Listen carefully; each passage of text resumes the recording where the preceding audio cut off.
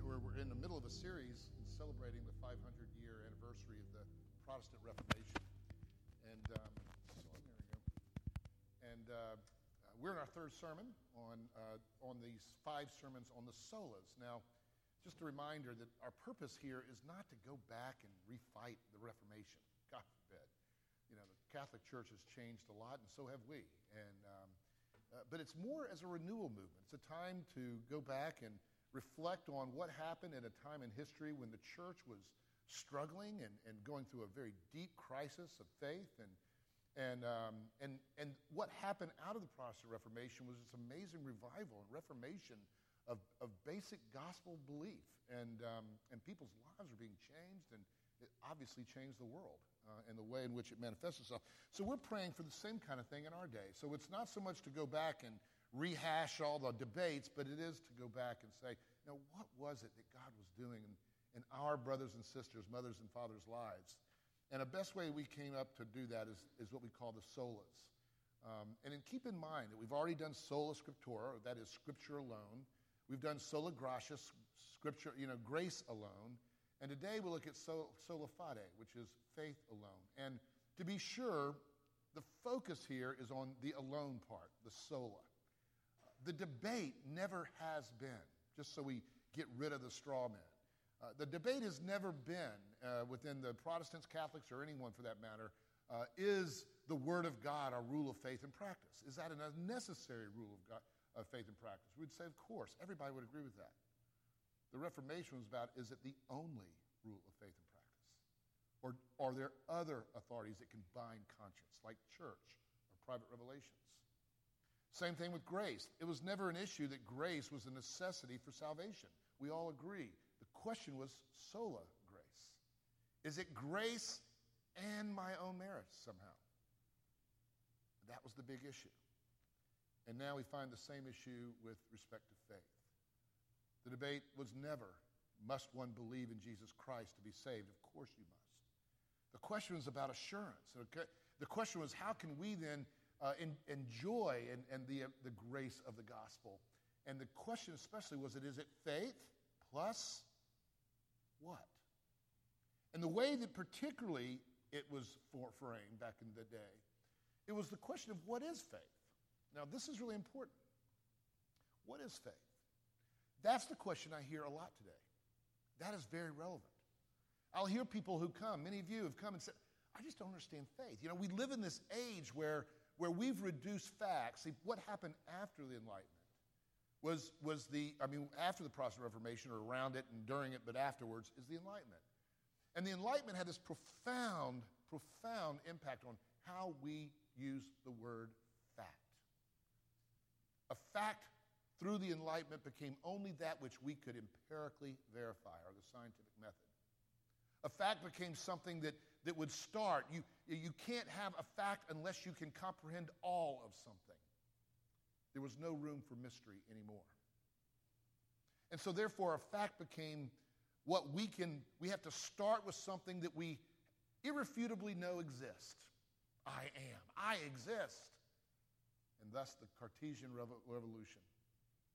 We start with I am. And we work our way from that into what other things we can know irrefutably based on I am. And so it became a very experiential basis for fact. And subjectivism came in, and positivism came in. All these big philosophical words, but the issue was faith. Can we think of faith in a world that has no room or category? Faith becomes just a value, a personal and private value, doesn't it? And so I know some of your struggles. I know that my struggle has been, I've heard people come in and say, Pastor, I don't even know how people can know how can you believe something? How do you get belief? In this world where facts have been reduced to empirically verified sorts of things. Well, in many ways that was happening then too in a different way. You see, the question again was not, must we believe in Jesus Christ to be saved? Everyone agreed, yes.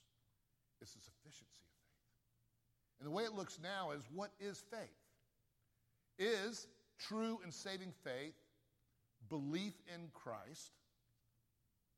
But if it's real faith, wouldn't it be belief in Christ plus the works that manifest in my life? In other words, there's an old saying, that we're saved by grace through faith alone, though faith is never alone.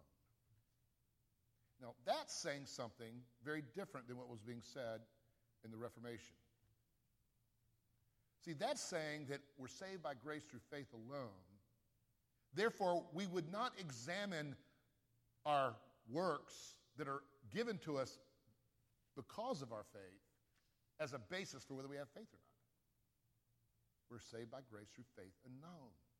Even though the same power that enabled me to have faith is the power that's going to enable me to continue to persevere in that faith and grow in faithfulness and therefore become more and more godly and less sinful, something like that. Do you see what I'm saying?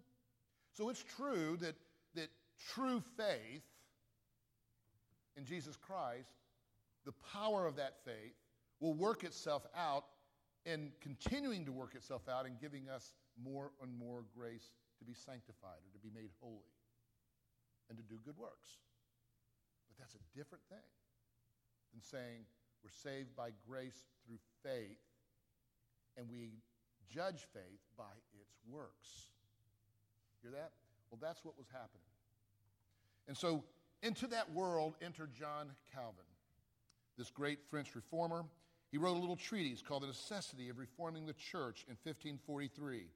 And one of the two questions that inspired the Reformation, according to John Calvin in this little booklet, was this. The question was, and you had it earlier in front of you, what is the ground upon which the consciences of people must rest their hope of salvation? He thought that question drove the whole Reformation. It was about conscience. And how do we resolve our conscience that feels guilty? And how can we ever be set free from that fear of God's condemnation and therefore the condemnation of other people? He went on to say this, just to help you understand the soup that people were drinking then. He went, there was a most pestilent error regarded as one of the principal articles of the Roman faith. It said that believers ought to be perpetually in suspense and uncertainty as to their interest in God's divine favor. In other words, it was taught as a doctrine that one must necessarily be in suspense. That our true assurance of faith would not come until we are finally perfected in glory. And therefore the Christian was meant to live in this life with a kind of suspense. And suspense is to whether or not they're in divine favor. And thus, of course, faith, you see what just happened there? Faith, to be faith, is measured by its works. And this set off all sorts of problems. According to John Calvin, as he reflected on this, he says the power of faith was completely extinguished. The benefits of Christ's purchase completely destroyed. It threw us back upon conjecture to be tossed like reeds shaken by the wind. And it is not surprising that after they had once founded their hope of salvation on the merits of works, that they plunged into all this absurdity. He's talking about the kinds of things that happened in the medieval church. People giving money to the church in order to purchase a merit, in order to be credited to their account. People who were told to do these certain rituals, and that became a merit. And it was basically a meritocracy in terms of our salvation. Now, you and I all know, yes, we all agree that faith was necessary in salvation. But if in this chain link of events that happens for us to be saved, if even one chain link in the whole chain rests on my works, then that becomes the weakest point of that chain. And that's what was happening. So the question is then, where did Calvin, and then I'm going to tell you a little more about Luther today. You're going to hear Luther's story. But where did they go to relieve these troubled consciences? And no one had a more troubled conscience than Martin Luther.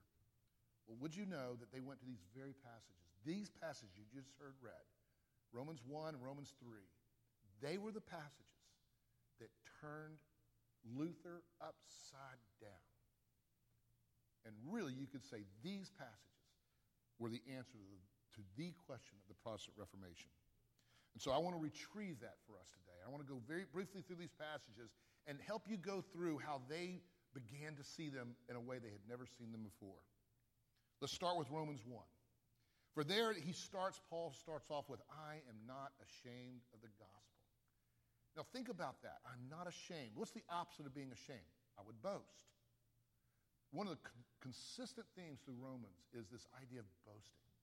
And everywhere through Romans, Paul is telling you, we can't boast, we can't boast, we can't boast. But he begins saying, I boast in one thing. Stated in the positive, in the negative, I am not ashamed of one thing, and that is the gospel. The gospel. Now think about what it would mean to not be ashamed of something. It would mean, for instance, that we would not be afraid. We would understand that we are dealing with something that I can be so confident in, that it's for everyone, not just a sect of Jews or a sect of people. It's for everyone, this gospel. We would believe that it's the best and most important thing that I would ever want to have in life and that my friends would want to have. To not be ashamed of the gospel means I'm going to be eager to understand the gospel as the very most important thing that people are looking for. And that's exactly how Paul would have understood it. You see, Paul here is talking about a gospel. Then you ask, well, what does he mean by the gospel? Well, notice what he's going to say. For it is the righteousness of God, the power of God, it's the power of God unto salvation, wherein he's going to say the righteousness of God is revealed. Now let's stop there. That's where Luther really got in trouble. You see, Paul was familiar with all of redemptive history. And you have to understand that salvation, this word salvation, meant that there would be a great day when God would come to earth, and there would be brought, when he comes, real justice. We hear a lot of people crying for justice today. There would be justice.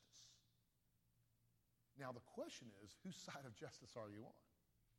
This is where Luther began to struggle. Am I on this side or this side of justice? But listen to the way that the Old Testament would speak of this great day. For instance, Psalms 98:2, the Lord has made known his salvation. He has revealed his righteousness in the sight of all nations. Now, this righteousness, again, it can go one of two ways. It's going to be the righteousness of God, or the justice of God, that could bring about God's justified wrath against sin and evil. Or it could be the righteousness of God that could bring out God's grace and mercy upon those who are righteous. This word righteousness needs to be talked about, because here it is, the righteousness of God revealed. That's how he's defining salvation, which is the power of the gospel. This righteousness of God, the word righteousness actually is the same word that you could translate in English justice or just. So for instance, you're going to see even in this Romans, the English translation or use of the different forms of this Greek word can come out as righteousness, or it can come out as justice. So when you hear this phrase, the righteousness of God revealed, and if you are an Old Testament scholar, you know that that could mean a great day of wrath, or it could mean a great day of mercy. You don't know which. At least you know both are going to come, but where am I? Luther engages this as a man of a sincere conscience, drinking the soup of faith. And so when it says, and then the passage will go on to say what? By faith for faith. Actually, I think it's rather by faith to faith. But the point is there's this thing that's right there in the passage that says by faith. But remember, what was Luther listening to? The soup of his culture? Faith can only be measured by works. True faith can only be measured by works. Now think about what that means. Do you have faith? I'll tell you a real true story. When I was a student here, a graduate student, there was a great professor and scholar. I won't mention his name. A lot of stuff he's written has been very good stuff. But he was doing a lecture, and I went up to him after the lecture and said, Professor, tell me, he was talking about this issue of the gospel and grace. And I said, so just assume you're a pastor. I wasn't a pastor at the time. I was a graduate student. So you're a pastor, I said, assuming that posture. And someone walked into your study and says, Professor or Pastor, how can I know if I have faith? What would you tell him? And his answer was, well, ask him, does he love his neighbor? That sends shivers down my spine. I mean, I'm looking at you right now. I know I don't love you the way the law tells me to love you. I struggle with using more money than I need to use. There are people in this room that could need that money more than I use it. I'm just going to tell you that right now. I struggle with that. I struggle with love all over the place. I struggle with love. To love my neighbor as myself, honestly, can any of you say you do that? Perfectly? You see what happened? This is the world of Martin Luther. And so when he read that we're saved by faith for faith, he heard faith that is measured by works. It scared him to death. Here's what he said. He says, but I, and this is after he read this passage that I'm reading right now, but I, a blameless monk that I was, now he means by that he was in good standing as a monk. He'd been, ordained, the whole thing. Nothing was wrong with him publicly. I, a blameless monk that I was, felt that before God I was a sinner with an extremely troubled conscience. I couldn't be sure that God was appeased, satisfied. That's an important word. I want you to hear that. That God, his righteousness that is, was satisfied by my attempts at satisfaction. You're going to hear a word in a minute called propitiation used here in Romans. He's talking about that. He says, I did not love. Did you hear that? I do not love. No, rather I even hated the just God who punishes sinners. Have you ever hated God? Have you ever felt that anger? In some ways, it's kind of a good thing. At least you're believing in a real God. And at least your conscience is being honest with itself. That I'm not righteous. And if my faith is measured by my righteousness, Luther knew all too well, I'm screwed. And so he's angry at God as a monk. And he says, I said, isn't it enough that we miserable sinners, lost for all eternity because of original sin, are oppressed by every kind of calamity through the Ten Commandments? In other words, the Ten Commandments just remind me every day of just how screwed up I am and how messed up I am, and especially if you interpret the Ten Commandments the way Jesus did, man, if you don't want to get under the burden, don't read the Beatitudes and don't read the Sermon on the Mount, because he tells you that, hey, if you really understood the Ten Commandments, it's not just the outward stuff that you do, but it's the outward stuff you don't do. And it's not just the outward stuff generally, it's the inward heart of the person that's also matter. Even if you hate your brother, you've committed murder, he said. Oh my God. So listen to what this honest man is saying, and I hope you're so honest. Why does God keep heaping sorrows upon sorrow through the gospel? Can you believe that? The gospel was the source of his calamity and his pain. Why? Because the gospel was being described to him in his day as you must believe. And true belief, saving faith, is measured by its merits, by its works that's attached to it. This was how I was raging with wild and disturbed conscience, said Luther. I constantly badgered St. Paul about that spot in Romans 1 and anxiously wanted to know what he meant. Well, thank God he kept reading and he came to chapter 3. In chapter 3, the whole question turned on this idea of God's righteousness revealed. Remember, for I am not ashamed of the gospel, for it is the power of God for salvation to everyone who believes, for in it the righteousness of God is revealed. This word righteousness, as we have seen, could mean I'm screwed or I'm blessed. And in a construct where faith is measured by merits, I am screwed. But then, thank God, he read on. Having read in chapter 1, verse 18, about the wrath of God, this righteousness that is revealed through the wrath of God that is revealed from heaven against all ungodliness and righteousness of men, and that goes on now for 2.5 chapters, he finally gets to chapter 3.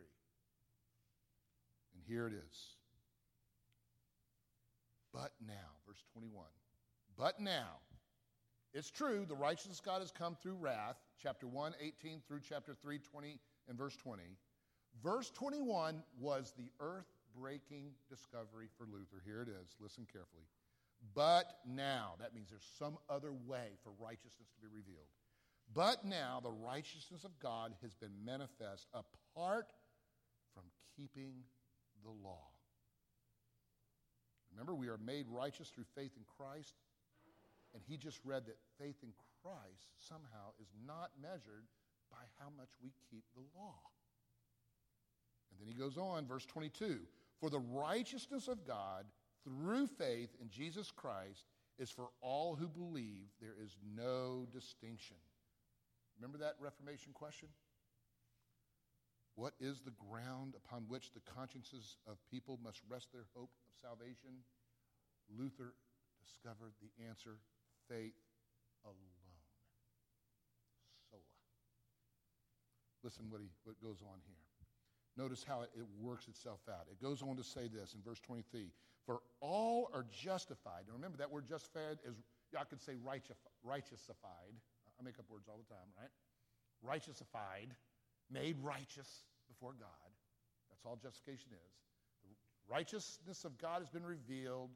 Against all godliness, it's going to bring wrath and justice. But against the righteous, it's going to bring mercy and grace and all that we've been hoping for. And Luther's reading a passage that tells him, verse 23, for all are righteousified, made righteous. No, this is really incredible if you can get into his head. Before God by his grace as a gift through the redemption that is now in Jesus Christ. Luther's going, could this be true? But he's a smart guy, as you are. But how is that justice, God? I mean, how can it be justice to pardon someone who's guilty? I mean, pardon seems so weak. Like, oh, well, poof, don't worry about this. We'll just look the other way here. That's kind of what pardon feels like. And so Luther's still grappling with this. I'm really telling you his story. And he's grappling and saying, how can you do that? How can I believe that? That's not even believable, God, that you could make me righteous just as a gift, even though I'm really unrighteous. Don't make sense. And here's what he keeps reading. How did God do this? What was the answer to this whole thing? He says it's by this idea of propitiation. It says, by Christ, remember I just read that, whom God put forward as a satisfaction of his righteousness by his blood to be received by faith alone. Now, what was Paul talking about? I want you to imagine going into a temple in the Old Testament. And in that temple, there would have been this holy of holy place where there'd be like this chest. And in that chest would be, oh my God, the law of God.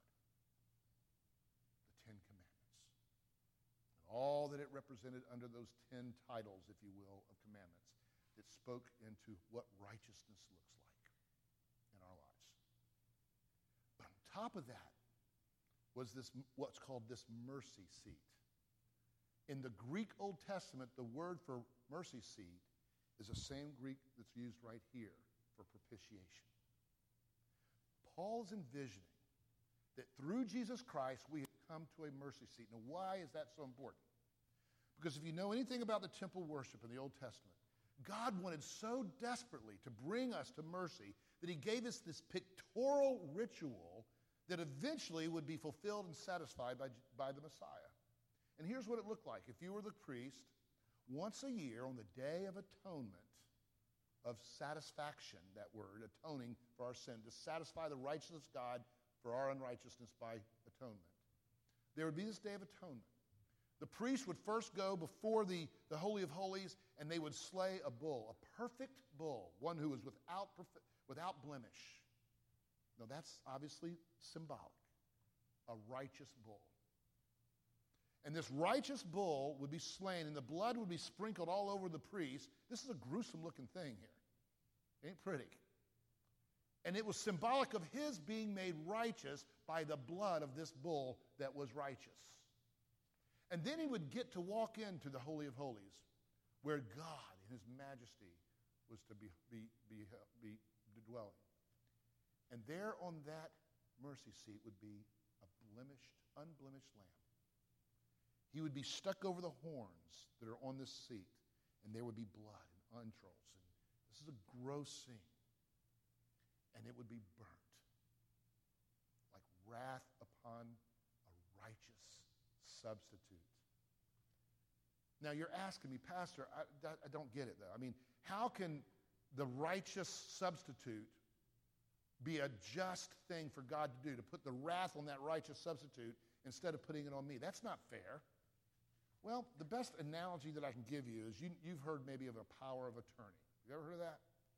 It's this idea that in a legal construct, in a legal situation, we have what's called federal headship. It's a federal covenantal way of relating to the law. And if you give someone a power of attorney, often people do it when they go to war. If they think they may die, they do it if they're sick and they may die or whatever. They want someone who has the legal right to speak and act for them. And the judge will agree to grant this person power of attorney.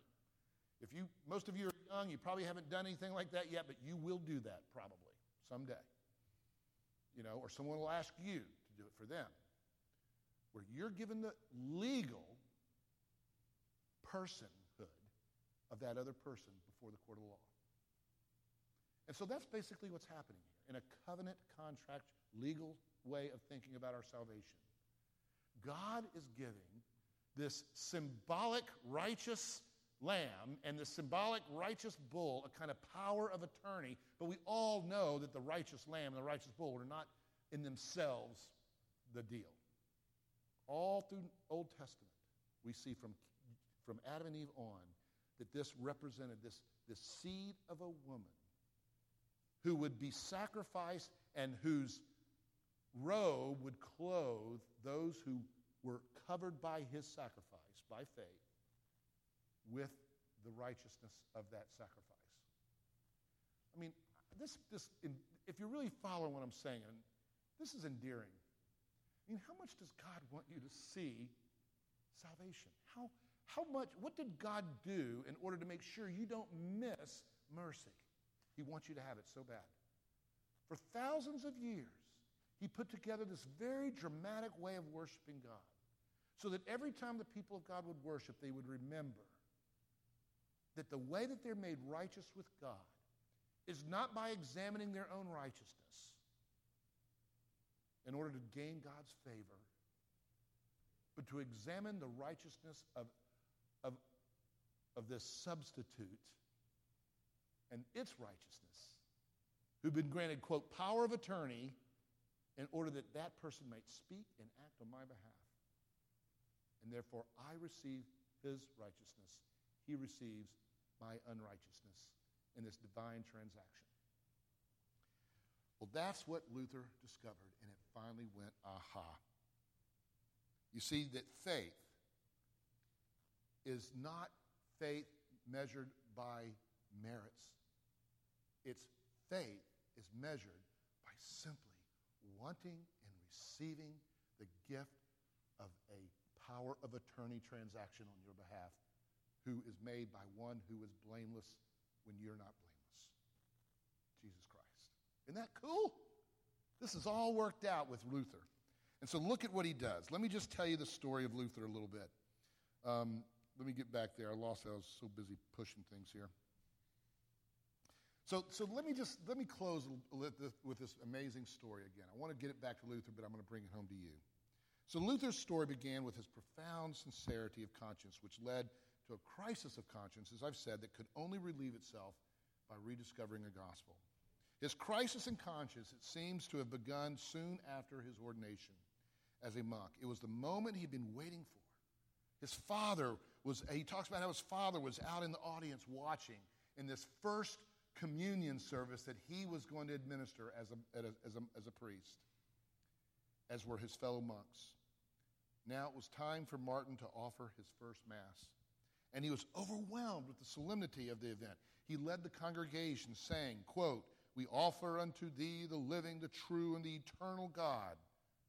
And right there, as the story tells, he froze. He couldn't go on. Later, he wrote about this event, and these are his words. He said, at these words, I was utterly stupefied and terror-stricken. I thought to myself, with what tongue shall I address such majesty, seeing that all men ought to tremble in the presence of even an earthly king? Who am I that I should lift up mine eyes or raise my hands to a divine king?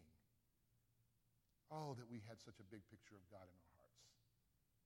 Oh, wouldn't that humble us? Who are we, O man, O mortal? See, he was aware of that. Who am I before God, if there is a God? And then he goes on, who am I that I should lift up mine eyes or raise my hands to divine majesty? For I am dust and ashes and full of sin, and I'm speaking to a living and eternal true God. You've gotten a glimpse of the truth, the holiness of God, the righteousness of God, the power of God. This is the God who holds in his hand the measure of my life, how long it will live, how long it won't.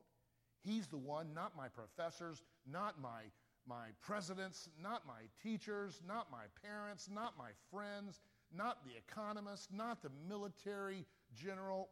This is the guy that really matters when it comes to life and death and everything in between. He knew that, to his credit. And he got this glimpse. And the glimpse of truth about the holiness of God would change him forever. He goes on to say this, but I, a blameless monk that I was, felt that before God I was a sinner with an extremely troubled conscience, and I've already read that. Yeah, I greatly longed, he said, to understand Paul's epistle to the Romans. Nothing stood in the way but that one expression, the righteousness of God. He says, night and day I pondered until I saw the connection between the justice of God and the statement that the just or the righteous shall live by faith. And then, he says, I grasped that the justice of God is that righteousness by which through grace and sheer, that means mere, like nothing else added, Sola grace, by mere mercy. I'm sorry, I lost my sight here. I'm sorry, where did they go? When I'm holding this thing up here, it goes everywhere. Oh, what a great quote, I'm running. Then I grasped that the justice of God is that righteousness by which through grace, sheer mercy, God justifies us through faith. Thereupon, I felt myself to be reborn and to have gone through open doors into paradise. So I want to ask you really simply here. Have you had that kind of experience in your life? Have you felt and experienced that kind of rebirth where you had the aha moment? Really, it's sheer mercy. So let's get to this question about faith. What is faith? This is the big question right now. Nobody's debating, must I have faith in order to become a Christian? But what is faith? Is faith known by your examining your works? I would say most people, that's what they think, even today. We're right back where they were. Well, if you really had faith, and off you go. Now, how much love is going to be enough for you to get that one link out of that chain that says your salvation rests upon your works? How much love of your neighbor? What will you be tempted to do? Well, one way you'll do it is the Pharisee way, and you'll say, well, I'm not so bad as that guy. Oh, boy, I'm out. It's a relative right. But really? See, Luther understood my righteousness is being compared to God's righteousness, not my neighbor. Well, that's one way to do it. The other way to do it is just to kind of try to beat myself up and make atonement for myself. But that becomes a work of atoning by cutting myself down all the time. I'm really a bad person, and da-da-da-da-da-da, trying to make myself feel a little better just by making myself feel worse about my sin. See, Luther found something here, and I hope every one of us have found it as well. It's really free. Grace is described in Scripture as receiving and resting on the gift of forgiveness. Through faith in who? In my power of attorney. one who is unblemished, that God appointed to represent me as being both human and divine in this transaction of righteousification, so that in my power of attorney's relationship with Jesus Christ, his righteousness is given to me. Therefore, when the righteousness of God is revealed in this great day of salvation that the Old New Testament talks about, it'll be a day where I will be declared righteous. And if you really believe that, I'm going to tell you the difference it's going to make. Now, this isn't don't get me wrong, the same power that gave you the gift of faith. Remember, how do you know if you have faith? Well, just first start asking, do you want it? Then ask. That's how you get it.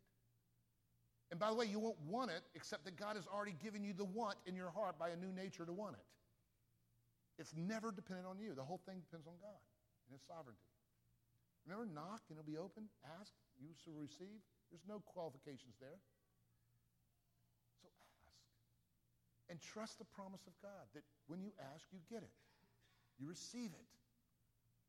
And now what you're going to find is that the same power that gave you the power to believe in Jesus Christ is going to give you the power more and more to turn away from sin and to live a more righteous life, but not perfected in this life. That awaits our glory. And here's another thing it's going to do. Full circle, it's going to bring you back to this place where you're going to say, I'm not ashamed of the gospel. Or I boast in the gospel. And you will think of your friends and your colleagues and your whoever else you have in associations, and you'll think, man, the best thing they could ever have is the gospel.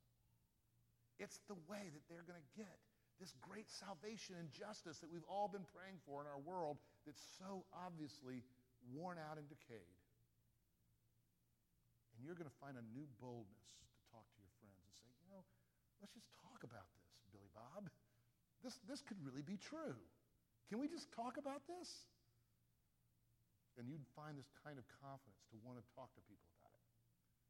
But again, it's not faith that makes you, it's not your confidence to talk to people is not then faith. That's not what you're being saved by.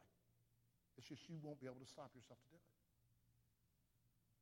And so let's as we come to this table, let's think about these things. Let's really think about what's being offered here. Jesus Christ is present.